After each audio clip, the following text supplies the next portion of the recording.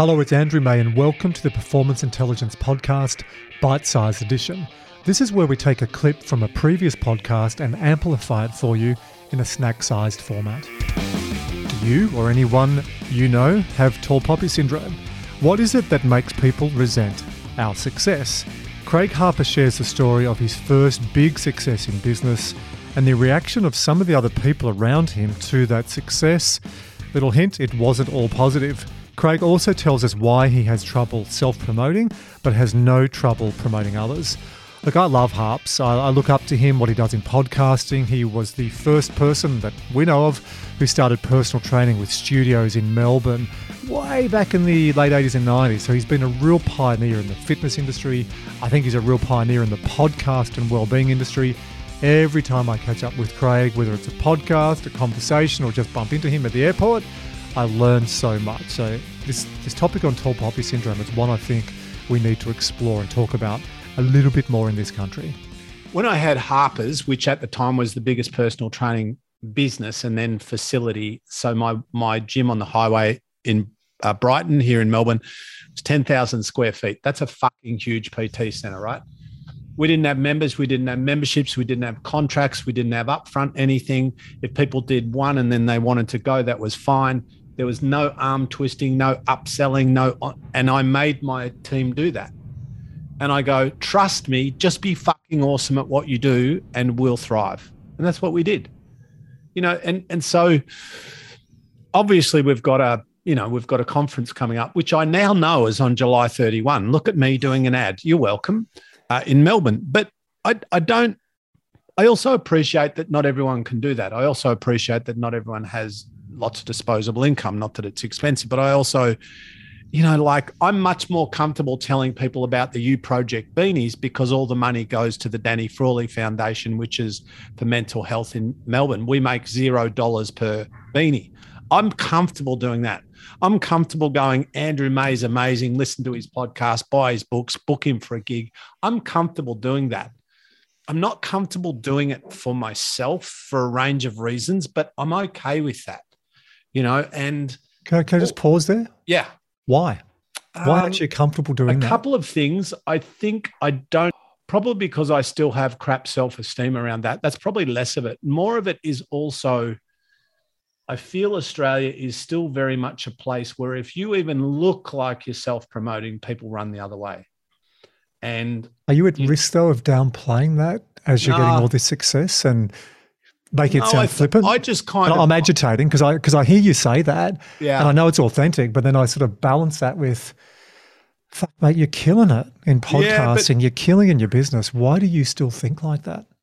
Well, I still get one or two people a day send me a message and go, you're a fuckwit, you're up yourself, you're arrogant, you're this, you're that. So they keep me grounded. And by the way, thanks, Brian. I keep getting them. You're welcome.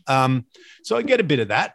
I get people who love me. I get people but let's be honest, on the distribution curve, Brian's pretty well far out to the right. You've got 20,000 or 19,999 others that like it. But see, rather than saying, listen to my show, I'm ace, which obviously I wouldn't, you wouldn't, but like yesterday I did a gig for a council in WA. Clearly I did it from Melbourne. And at the end I say, by the way, you can follow me here. You can listen to my show. It's free. There's 800 plus episodes. Take it for a spin. You might like it. You might not, and I will make people aware of things without trying to do any arm twisting. And I think that works better. And I say, listen to an episode and see whether it resonates. It might not.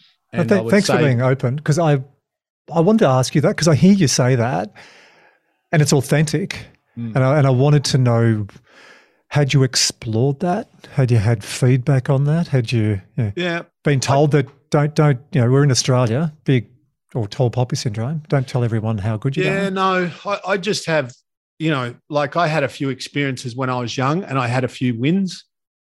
And I won't talk specifically just for the reasons I mentioned, but I did really well at some things. And let me tell you, some people want you to succeed until you succeed, Andrew. And then you piss them off. And I won't do it on here because it would throw a few people under the bus, but I could give you very specific examples of when I've done well And it really bothered some people. And the people that it bothered, it made me really sad because I thought they loved me and they cared about me and they wanted the best for me. And I understand it because I understand the human condition, and I still care about those people. And I pretty much started personal training in Australia. I had the first centre, if not, I think it was the first centre. I wrote the first or one of the first courses and all of this stuff. And it really bothered a lot of people that I did well. It bothered people that I started to make really good money. It bothered people that I set up a PT centre, which apparently wasn't a thing and wouldn't work. And then not only did it work, it went crazy. So I needed to open a second one. No marketing, no branding, very few business skills. That really bothered people. And I'm getting up at 4 o'clock working like a motherfucker. I put all my money into this, my heart and soul into this. I'm not a genius. I say I'm not a genius. I'm doing everything I can to succeed. And you're sitting over there on the couch just throwing stones. I didn't get it. But I tell people now, and this might sound negative, I think it's practical. If you have 5 or 10 people in your life, probably 5, that absolutely love you and want the best for you with zero agenda, they're just all team you. If you have 5 of those, you're doing great. Mm. If you have 10, it's a phenomenon. Do you speak any German? A tiny bit. I did go out with a German girl. There was stuff we can mention in a wide-ranging podcast. Schadenfreude and Mitfreude. Schadenfreude, we read about it's pleasure through other people's demise. The rock star athlete, male or female, fails at the Olympics, fails at the MCG in the big grand final, and it's front, back page, centre page of every outlet, every news lead. And there's a little bit in most people that go, oh, they failed. That makes me feel a little bit better about my life. But Mitfreude, which you and your business, you, Mel, Tiff, the team, Mitfreude is pleasure in other people's success. That's what I love about what you bring. And whether you've used the term before or not, I can genuinely see that you like seeing other people achieve and you like helping other people to be better. That shows. You know what happened recently, Andrew, pursuant to this topic right now? So Sam Wood used to work with me. Sam, who was 28 by Sam, just sold his business for millions, done awesome. So we met when I did a gig in Ballarat at Australian Catholic University in Ballarat. Sam was a student. He comes up to me after and goes, he was like, 12 years old and 6'4" and annoyingly good looking and still is. Shout out to Sammy. And he's like, oh, how can I come and work with you? And I went, well, finish uni and then come down and let's chat. And then he kind of contacted me that week and went, I'm relocating my study to Melbourne. I'm like, all right. Anyway, started working with me. And anyway, we worked together for a while and we ended up setting up a chain of kids' gyms called Gecko.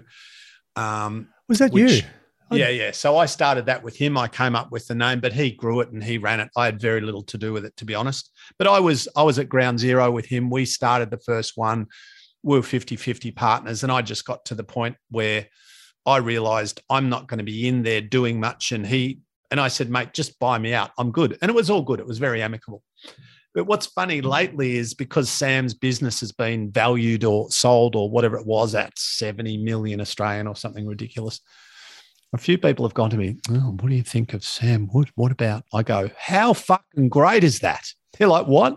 They're like, really? I go, what do you mean? I go, why on earth would I not think that that's fucking amazing? Like, I go, I don't understand your question. Like, why would I not be happy that someone that I care about is doing well? And I'm like, and I do, I get it. I understand it, but it is still very much I think it's shifting, but it can be a tall poppy culture, and that kind of, I remember when I was about 25 or 6, I read an article with an Australian baseball called Dave Nielsen, who was one of the first ever to play in the NLB, Major League Baseball in the States. And he did an interview that I read. And he basically said, in the States, when this is his experience, in the States, when I became successful, people were curious and people were encouraging and supportive. And in Australia, when I came back, people were critical. And he said, I want to be where I'm celebrated, not tolerated. And I'm like, oh, yeah. And I went, I've had a bit of that. And I was just starting to get a bit of that myself. And I went, I relate to that, you know? Mm. What's that, the American term? Law of reciprocity. You do good stuff, it comes back. The American business way is when you're a rock star, a CEO, a big athlete, a big podcaster like you and your team, everyone welcomes that. They acknowledge that. I think we're getting better in Australia. We can't just go, Americans are like that, Aussies are like this. But there definitely is more tall poppy syndrome here. And there's more tall poppy syndrome in the UK as well. It's funny, isn't it? It's like, I think I like to think about that for myself, because I feel not so much with that, but other things. It's like I was talking, I have this probably overactive curiosity and self-awareness because of my PhD, but also for myself. And even now, right? And I've been exploring this shit for a long time. Someone will be talking to me, often a dude, and he'll go, I did X, Y, Z. And I'll go, I did X, Y, Z times 2. It's not that overt, but I'll, like, here's an example. So I've got some really nice motorbikes, and I've also got this crappy little scooter that I ride around. And recently I was out the front of a cafe down the road. I was getting on my scooter, and a guy comes up and talks to me, and he's like, I didn't know you rode a scooter. And everything in me wanted to tell him about my motorbikes, right? And I so had to bite my bottom lip, because now he sees me as the dude who rides this 150cc piece of crap. And I go, no, I've got something much bigger and more power. And, my ego so wanted to tell him. My Katana 1100cc is getting serviced at the moment at the boutique motorcycle. Are you trapped in the 80s, dude? But exactly. I'm just talking your language, Harps. Yeah. And I'm like, look at me. I'm 58. I still want to impress people. I'm still insecure. I'm still, but it's who we are and how we are. I don't think it ever fully goes away. But you're comfortable, or you're more comfortable in it, or maybe you're comfortable exploring it. Actually, I think that's where I land. You might not be comfortable, but you're comfortable to pull on the thread and explore, and then other people learn through that. And I also think that our awareness of our issues, our stuff, and again, not in a self-loathing way, self-awareness, but that insecurity and self-doubt can also, that emotional stuff of I'm not good enough, I'm shit, I'm whatever, that can coexist with the intellectual understanding that, well, like I have this a bit where I'm about to go and do a big gig, there's 1,000 people in a room or whatever, and some person's interviewing me, and I'm 30 seconds away from standing on stage. I'm at the side, I've got a lapel mic, I'm about to walk up the stairs, and I've done this a shitload of times. I'm pretty good at it, and I don't say that through ego. I say that through experience and feedback and knowledge, and runs on the board. And I can know that I'm pretty good at this while feeling like this is going to be the day that I fuck it up and everyone will hate me. So those two realities can coexist in the one person at the same time. But I think that's what keeps you going, because when you get up there and go, I've got this, I nailed it, I'm awesome, that's when you walk in the tightrope and you're about to fall, right? I think having that little bit of fear, when they talk about constructs, the broaden and build theory, it's not all negative thoughts out, just positive thoughts. But I love that framework, that you can have predominantly positive thoughts, but they can coexist with a negative framework. So Barbara Fredrickson's work on that, I thought, was a groundbreaker, because it's not negative or positive. They can both coexist, and sometimes the negative, or at least the fear or the risk, can keep you a bit alert. And so you wouldn't be still doing what you're doing if there wasn't some fear of stuffing up. You would have given up. Hi again, it's Andrew, and I hope you really enjoyed that episode. We would appreciate if you help to amplify the Performance Intelligence podcast by sharing episodes with your friends and with your colleagues, by going to iTunes and leaving a rating and review. This really does help get the message out to a wider audience, and I love reading the comments as well. If you'd like to know more about booking me as a speaker at your next annual conference or company offsite, or purchasing one of the books I've written, including MatchFit, or if you'd just like to receive my monthly e-newsletter, which is called the AM Edition, that has stacks of information specific to all things human performance, go to andrewmay.com, and we'll see you on the next edition of Performance Intelligence.